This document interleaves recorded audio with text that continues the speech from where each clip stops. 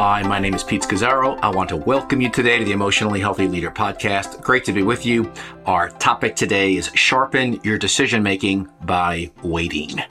That's a part 3 of this little series we're doing. So again, it's Sharpen Your Decision Making by Waiting.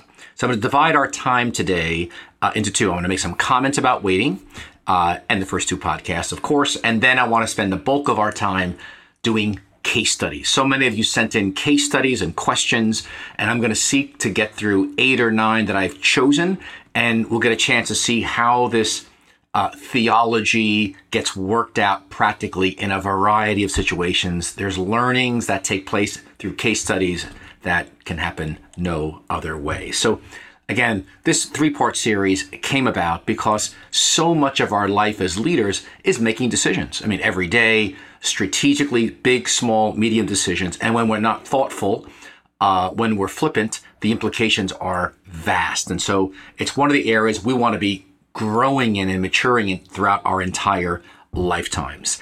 So again, I'm calling this a discerning the voice of God in some ways, level 201. So he began in part 1 by looking at the foundation from Jesus' life about boundaries and limits, and that how we saw in Jesus in his own discernment being tested and seduced by the evil one to get off track from basically aligning himself with the Father's will. And that's what happens to all of us. We find ourselves distracted, seduced by a variety of voices, and can easily get off track. Jesus had sealed orders for his earthly life from the Father. In the same way, so do you. So do I. So does every human being on earth. God's got a purpose for you here. I like to call it sealed orders. That comes from a book I read many years ago, Sleeping with Bread. It was used by sea captains who, when they would board a ship about to go somewhere, they would get their sealed orders in an envelope. In the same way, God hands them to you and to me for your life. I like how Margaret Silfa, spiritual director, said years ago. She goes, God's dream in our hearts is a tender but all-powerful seed. In other words, God's put a seed in your heart. It's God's dream for your life. And our gift, she writes, back to God is to bring that dream to birth. We're to nurture it and give it back to him with our lives, in a sense, fulfilled in his purpose. I like to think of Nehemiah, who was living out his sealed orders from the Father when he returned to Jerusalem to rebuild the walls after the exile. And he encounters all this opposition, ridicule, and plots to confuse him. They distract him. They send him wrong prophecies and wrong friendships. And he speaks, and in chapter 6, he says, I'm carrying on a great project, and I cannot come down off the wall. And he's just so clear. He's got his sealed orders. And so in part 1 of this little series, we talked about, in an example of Jesus, the boundaries around which we must be careful not to get seduced off from the Father. And last 2 weeks ago, in this part 2 of this podcast, we talked about listening to God, the Holy Spirit, inside of you through consolations and desolations. We did a deeper dive into the work of Ignatius of Loyola from the 1500s, and just the miracle that God lives inside of us. Because the Lamb of God has taken away the sins of the world, a holy God, a transcendent God of the universe, actually lives in human beings like you and me. And so the Spirit of God speaks not just externally, but from the inside out. And that's why it's so important that we're able to integrate feelings and what's going on inside of us in our discernment and sharpening of what's God saying to us. And that's why emotional health and a slowed down spirituality have to go together. And then today we're going to get into about sharpening decision-making by this other big block about by waiting. Okay, so again, very simply, we're sheep. He's a shepherd, and God is the shepherd, and he leads us. My sheep hear my voice, I know them, and they follow me, says Jesus. And again, remember, sheep are dumb. They can't see the big picture. Sheep are by nature get fearful and panic easily at sounds, and so they've got to be led very carefully, because they'll go into polluted waters. We'll go off cliffs. We'll get ourselves stuck. We'll fall in the hands of wolves. And so our life is one of listening to the voice of Jesus and following him. And so it's much like, from our viewpoint as creatures or as sheep, we don't see the big picture. It's like a puzzle. We see pieces of the puzzle of our lives coming together, but we just can't see the whole puzzle. Only the shepherd sees that. And in fact, I was sharing with a friend just this past week how something I sensed from God about 25 years ago that I thought God was saying to me, I said, I think it's actually happening now and coming around. I would never have imagined it. And it's one of those wonders of God's ways, that he keeps us in this dependent state as sheep training us and maturing us through trust and through waiting and through learning to rest in his love, even when there's sometimes chaos going on around us. And so when we talk about waiting and around decision making, we're talking about growing in prudence. And the Proverbs is all about prudence and discretion and growing in wisdom. There's a variety of words used there. And Proverbs speaks about 19:2. It says, desire without knowledge is not good. How much more will hasty feet miss the way? And so when we're hasty and we don't wait appropriately, we end up missing God's way. And that the early church fathers in the early centuries of the church wrote a lot about the virtue of discretion, especially for leaders. And they defined discretion as the ability to wait to see what unfolds and not act. It involves the humility and patience to discern when to leave things alone, knowing when our interference will only complicate things. That comes out of John Cassian's Conferences. I like Rainer Maria Rilke, that German poet in the early 1900s, in his book, Letters to a Young Poet. If you've never read it, it's worth reading. In fact, these two quotes I'm going to read to you right now from his little book, Letters to a Young Poet. I've read them many, many times over the years, but some point in the last year, I was so struck by them that I rewrote them into my journal and I meditated on them. I just let them wash over me. They became an opportunity for me to pray, to commune with God, to listen to God, and to, in a sense, integrate the book of Proverbs in a fresh way. So here's what Rilke writes. He goes, let your judgments come from deep within. By judgments, he's referring to discernments. Let your discernments come from deep within and cannot in any way be pressed or hurried. Allow every germ of a feeling to grow to completion wholly in yourself, in the darkness, and await with deep humility and patience the hour of birth of a new clarity. There is no measuring of time there. A year there has no meaning, and 10 years are nothing, but it only comes to the patient ones. And then he gives the example of, we want to ripen like a tree that does not force its sap. And he also gives an example of, you want to stand confident in the storm during spring, that summer will eventually come. And this is the first quote. I just love that, because let your discernments come from deep within, and they can't be pressed or hurried. And there's no measuring of time. You just have to wait until you know it's like it is gestated enough, like a baby being birthed, that it's time for it to come forth. And be willing to wait like a tree. You can't force its sap. The time comes when the sap is ready to come out of that tree. I just love that.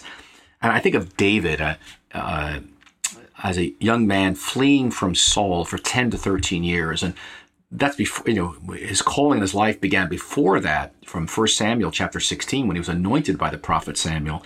But he just, and the way he slowly comes into the kingship and then breaks new ground, and the Ark of the Covenant with singers. And I mean, it's just amazing how he just kind of waits and he's patient for the unfolding of God's plan in his life. Tremendous. All right, here's the second quote by Rilke. Have patience with everything unsolved in your heart.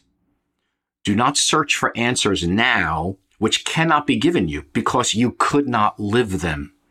It's a matter of living everything. Live the question now. Perhaps you will then gradually, without noticing it, one distant day, live right into the answer. say it again. Have patience, he writes, with everything unsolved in your heart. Think of the things you're trying to discern right now, the questions you've got about the future, about what's God's will here. He goes, don't search for answers now, which cannot be given you because you could not live them. It's a matter of living everything. Live the question now. Perhaps you will then gradually, without noticing it, one distant day, live right into the answer. The reason that hit me so hard was how often I was I've been waiting, and I'm like, God, I want the answer like now. And I produced an answer sometimes, but then how often when I've been waiting, it just gradually unfolded, and it's like, I kind of lived right into it. And it happened so easily. And I thought of the 12 disciples during the ministry of Jesus and how they kept jumping ahead. They didn't want to wait. In some ways, when we're waiting, it's not that we're not doing anything. We're actually doing the most important thing there is. When we're waiting, we're allowing our soul to grow up. We're becoming the person God's created us to be. So when you're waiting, you're not doing nothing. You're actually doing the most important something that there is. So again, I like to think of it as waiting as a birthing, a gestation process, so that God's will could unfold in and through us. So let's now jump into some case studies. Let's go into these 8 or 9 I've got here. Hope I can get through them and see how this works out practically in a variety of situations. But before I go into them, let me just make a suggestion here for you, because undergirding everything in these 3 podcasts is the need for a spaciousness and a slow down spirituality, as well as an awareness of your vulnerabilities, your shadow, your genogram, your triggers that come back from your history, whether it's avoiding conflict or being risk averse or fearful or hating change, which really is so much material that's found in our Emotionally Healthy Discipleship course, part 1 and 2. So let me invite you to download a free course preview that gives the first session of both parts of the course, Emotional Healthy Spirituality and Emotional Healthy Relationships. It gives you a workbook, free video, and you can kind of experience it yourself. And I want to encourage you, please go through that course for yourself minimally. Just go to emotionallyhealthy.org/preview. It's free, and it will give you a taste into the large, broad foundation I would say to you is needed to sharpen our decision making in terms of our relationship with God. So again, go to emotionallyhealthy.org/preview. Check it out. It's free. Just go through it on your own, those 2 sessions, because it's going to give you a framework of a discipleship, of following Jesus that's really broad. And a lot of things I'm saying here are going to make a lot of sense to you, because we're shifting the whole foundation of how we lead, how we follow Jesus, how we do our relationships, and how we live for God in the world. Okay, let's go now into our case studies. So the first one is from Ben. And here's what he says. He goes, I'd love to hear you explain more, he writes, Pete. Dear Pete, I'd love to hear more about the relationship between discernment and discretion. Question 1, I currently have some healthy turnover on my team, which has left me with an open discipleship pastor role. With hiring this role, I want to be slow and prayerful to get the right person on the team. Also, within our church, we have a lot of discipleship programs to execute in this upcoming season of ministry in the fall. The tension I'm facing is I want to practice discretion and wait on the Lord in getting the right person in the role, but I'm also living in the urgency of needing another staff member to execute our discipleship strategies that are expected to be upheld in this upcoming season. Any suggestions on how to practice discretion? Well, again, there's a lot. I trust you've written out a job description of the person you're looking for, their role, etc. You're praying, absolutely. I'm sure you're asking around, who's God given us? And again, ask yourself the question, step back and say, what's God saying? What's God doing? What's God saying to you and to your present staff? And I know there's expectations for everything to be upheld, but it doesn't mean they should be upheld. And sometimes in that waiting seasons, God is seeking to shift some things. I can tell you this from solid experience, that if you go ahead of God too fast because you've got to fill this slot, and you put the person in there who is not really the one God has, you will miss the way, as it says in Proverbs 19:2, and it will take a long time to unfold that, to redo it and get it right. And so you want to be very careful on that. I think you're in a good tension. I obviously, as you're waiting and praying and seeking, you've got to ask yourself another set of questions about what might God be saying and doing in terms of adjustments, other people he wants to step into different roles, reconfigurations, because I found that in those waiting seasons for that right person, God was doing some other things. And boy, I can think of I waited years for a person to lead our community development corporation for a variety of reasons. And I had my finger in the dike. I was the director of our CDC, we call it, which had a whole bunch of programs besides being lead pastor of the church. As we were waiting for the right person. It was the right thing to do, because when that person came, it was amazing, and it's flourishing to this day, 10 years later after I've left. But that waiting was so worth it. And again, there was some shift that had to happen for a variety of people. Other folks emerged as volunteers or as part-timers. But I think you're in a good tension. So that's number one. Don't rush. Second question Ben asks is, in general, as a pastor and leader, it's common that I feel like I have more vision, dreams, and even strategy than our current reality. And as a pastor who leads layers of teams within our church, how do I balance practicing discretion, praying and waiting on God to move in these areas, and actively sharing these visions and dreams with my team and asking them to help move our church forward in them? When do I keep this vision shut up in my heart and hold it before the Lord? And when do I actively share these things with my team and ask them then to help me build it and get there? Great question. And I'm going to read you a verse from Luke 9, verse 18. The answer is, how do I know when to share what with whom? Jesus models something for us in Luke 9, verse 18. It says, when he was with the disciples, and he has not shared with them yet about the crucifixion. He's going to be crucified, rejected, crucified, and then later resurrected. And he, at this point, has not shared with them about their own, what it means to take up their cross and follow Jesus and all this stuff. But it says this, Luke 9:18. Now it happened that as he was praying alone, the disciples were with him.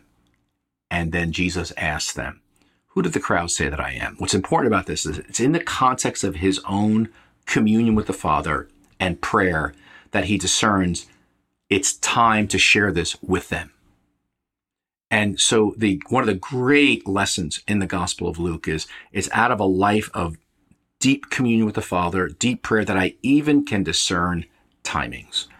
And so I would say the same thing with yourself. I know for me, I have a lot of visions and dreams, and I used to overwhelm people with them. I just blurt everything out, thinking it's going to be great, because I love visions and dreams, love hearing them.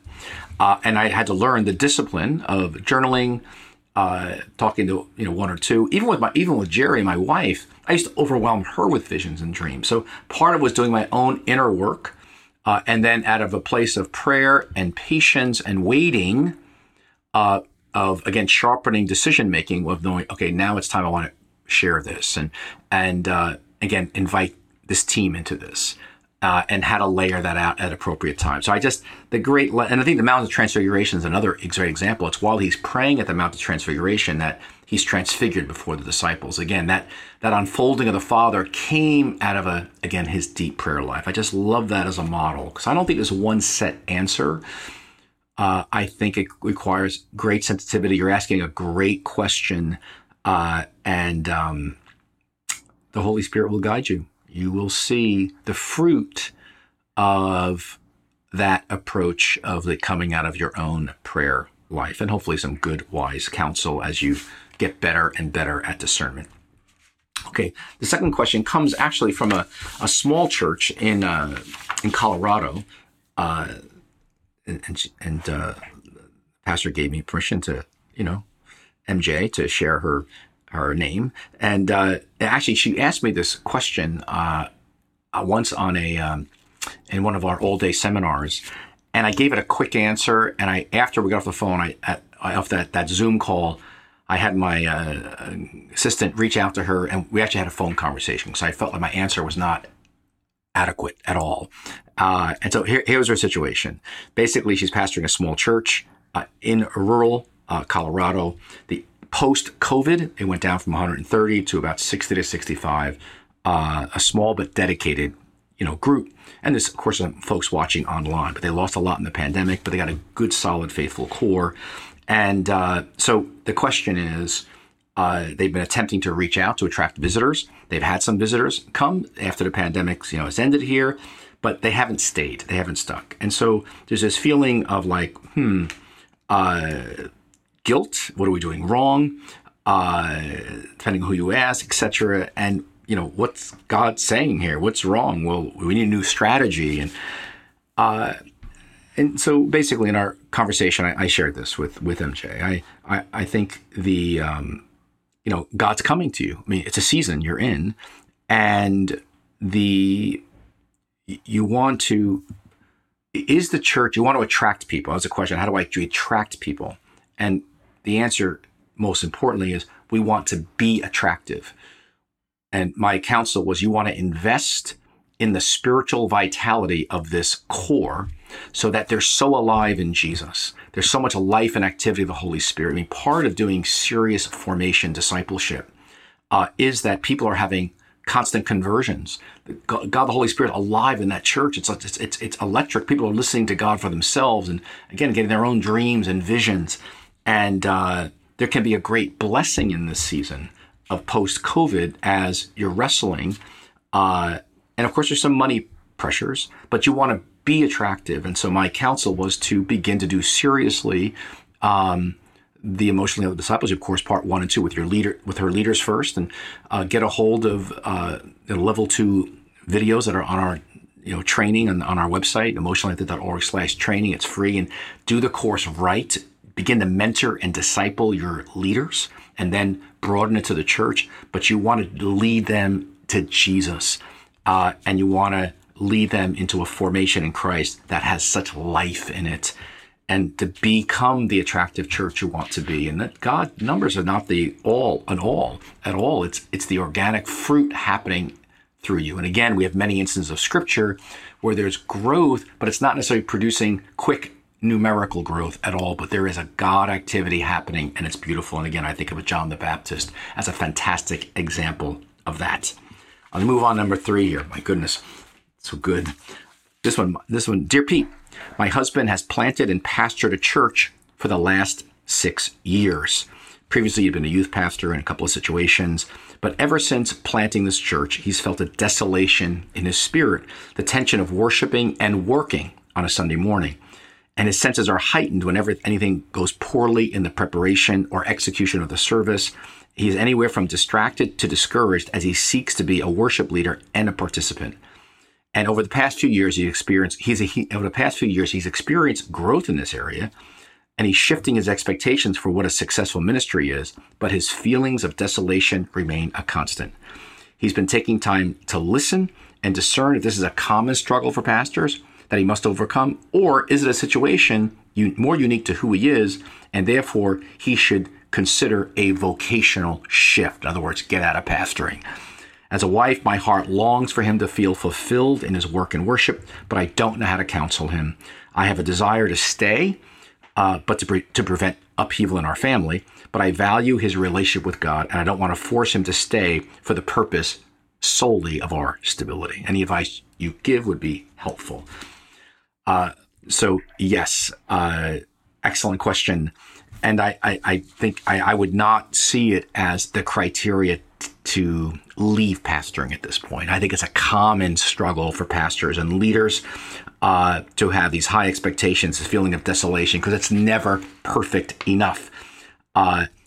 It's clearly touching deep issues within him for his own discipleship and formation in Jesus. We're talking about family of origin stuff. We're talking about triggers. This is high level formation in Jesus. And in some ways, by being the leader of a church plant like this, all of our issues are coming to the forefront. His is out there. So there's 2 things. I would definitely recommend doing some work with a therapist, an excellent therapist, around some family of origin issues.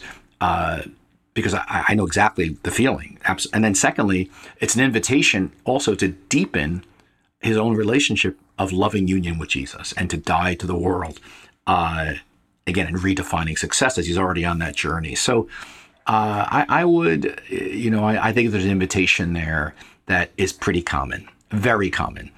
wanting things to go perfect, and to see this as a invitation rather than a call to leave.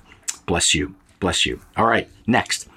Hey, Pete, writes this person. God's been opening some doors of possibilities for me and my family. We've been considering moving across the country to live close to family and grow as a family. We feel we'd have more support and feel safer than our current situation. And economically, it would be really good for us. My wife and I have not been directly involved in the ministry in our current church, but around the same time we were considering moving, God opened up a door for us with our youth ministry, with teens and middle schools. I feel drawn with my unique gifts to serve in that way, but my wife is not drawn to it like I am. And she feels our primary responsibility is to focus on discipling our own kids. So as I listen to your podcast, on decision-making and boundaries, the question I have is, how do we embrace our God-given limits while we prayerfully consider which door to walk through? Great question. I would just encourage you that I think that you and your wife, you have different views right now. Since you're married, you're one flesh. You're not ready to make a decision because you don't see it. You're not either allowing. You're just in a different place. So you want to come to a place by God's grace of oneness. Even if one of you will come and say, you get to a place saying, I'm okay, staying here. She comes to a place, I'm staying here. I'm totally willing to stay here as you feel a sense from God that, God's opening this door with youth, or you feel a sense of peace about leaving. So I think it's a leading out of your marriage theological question. I would encourage you to pick up that chapter in the Emotionally Healthy Leader book, Lead Out of Your Marriage or Singleness. Gives you a bit of a broader theology, but I would encourage the two of you together to work first at seeking to get a sense of oneness. Again, Jerry and I don't agree on everything we do, but we come to a place at least where we're able to defer joyfully to the other and then go that way. But you have to wait. There's a waiting to get to that place, which can be okay. Okay, don't shortcut that. Next question is, thank you for your, dear Pete, thanks for your writing. We are former church planters. We planted a church in our city about 10 years ago. We got burnt out, tired, and eventually realized this was not sustainable. We got on a journey of emotional health since 2017. We now feel a call after 5 years to full-time ministry again. My question is surrounding our churches. The church, basically, the pastor is not healthy emotionally. He's burnt out, and making some choices that aren't very helpful. So I wrestle with, could we actually make a difference and bring emotional health to the staff and leaders if the lead pastor doesn't have a desire? Can we be emotionally healthy in the staff if the other staff are exhausted and don't have boundaries? Is God calling us into this, or is he calling us to stay away? And great question. And the answer is possibly. In other words, I have a good friend who's his full-time ministry is going into difficult places like this and setting up interims to help move them to a place of health. And so the question is God inviting you as part of your sealed orders to go in there and to be salt and light, slowly over time, to be a gift? I'd say many folks are. A few folks just don't have the patience for it. And I feel like, no, that's not for me temperamentally and how I'm built. And that's okay too. The question is, what's your sealed orders? But I would say that you're going to be challenged in your own walk with Jesus by going in there. And that's a good thing. And, you're sensing a call back to, I call it vocational ministry, Ephesians 4, to be in leadership. And part of being in leadership, Ephesians 4, 11 to 16, is getting the bones in proper place. That means all of us are confronting lots of unhealth in the church, emotionally and spiritually, and we're bringing a sense of order for the sake of Jesus and the health of the body and the long-term mission of the church. So I wouldn't hesitate to go back. I would just be very clear about your own healthy limits and boundaries, because your best gift you can give to the other leaders and the lead pastor and everybody around you is by living what you know to be true. And you're modeling something without even preaching, a health and a joy and an overflowing life in Christ that's going to impact everyone around you. And that's a gift. So here's another one. Thank you, Pete, for all the content you've produced. The question I have for you is, how do we practice the discipline of discretion while also maintaining urgency about our work, particularly when we're at work in a setting that requires deadlines, upcoming projects, etc.? I think that is, I have a sense of urgency. The tremendous needs in the world, and yet I'm very committed to practicing the discipline of waiting or discretion of letting things unfold, because I'm fully aware that rushing things doesn't produce fruit long term, and it doesn't advance the work of God or the needs. And so with regards to deadlines and upcoming projects and ministries, I would simply say that you probably need to have less deadlines and upcoming projects and ministries so that there's more space to wait. Or even as you're making decisions, you're framing them in a way that doesn't overcommit you before the full flowering of what God wants to do perhaps has unfolded. All right, let's do one more, maybe two more if I can squeeze this in here. I'm a member of a multi-site church, a large multi-site church in Canada, and I was on staff at the church for 10 years. Actually, I was from volunteer to being on staff to actually being a board member. And I also was a healthcare professional, and I was a psychotherapist. But prior to entering church leadership, I consider myself pretty healthy.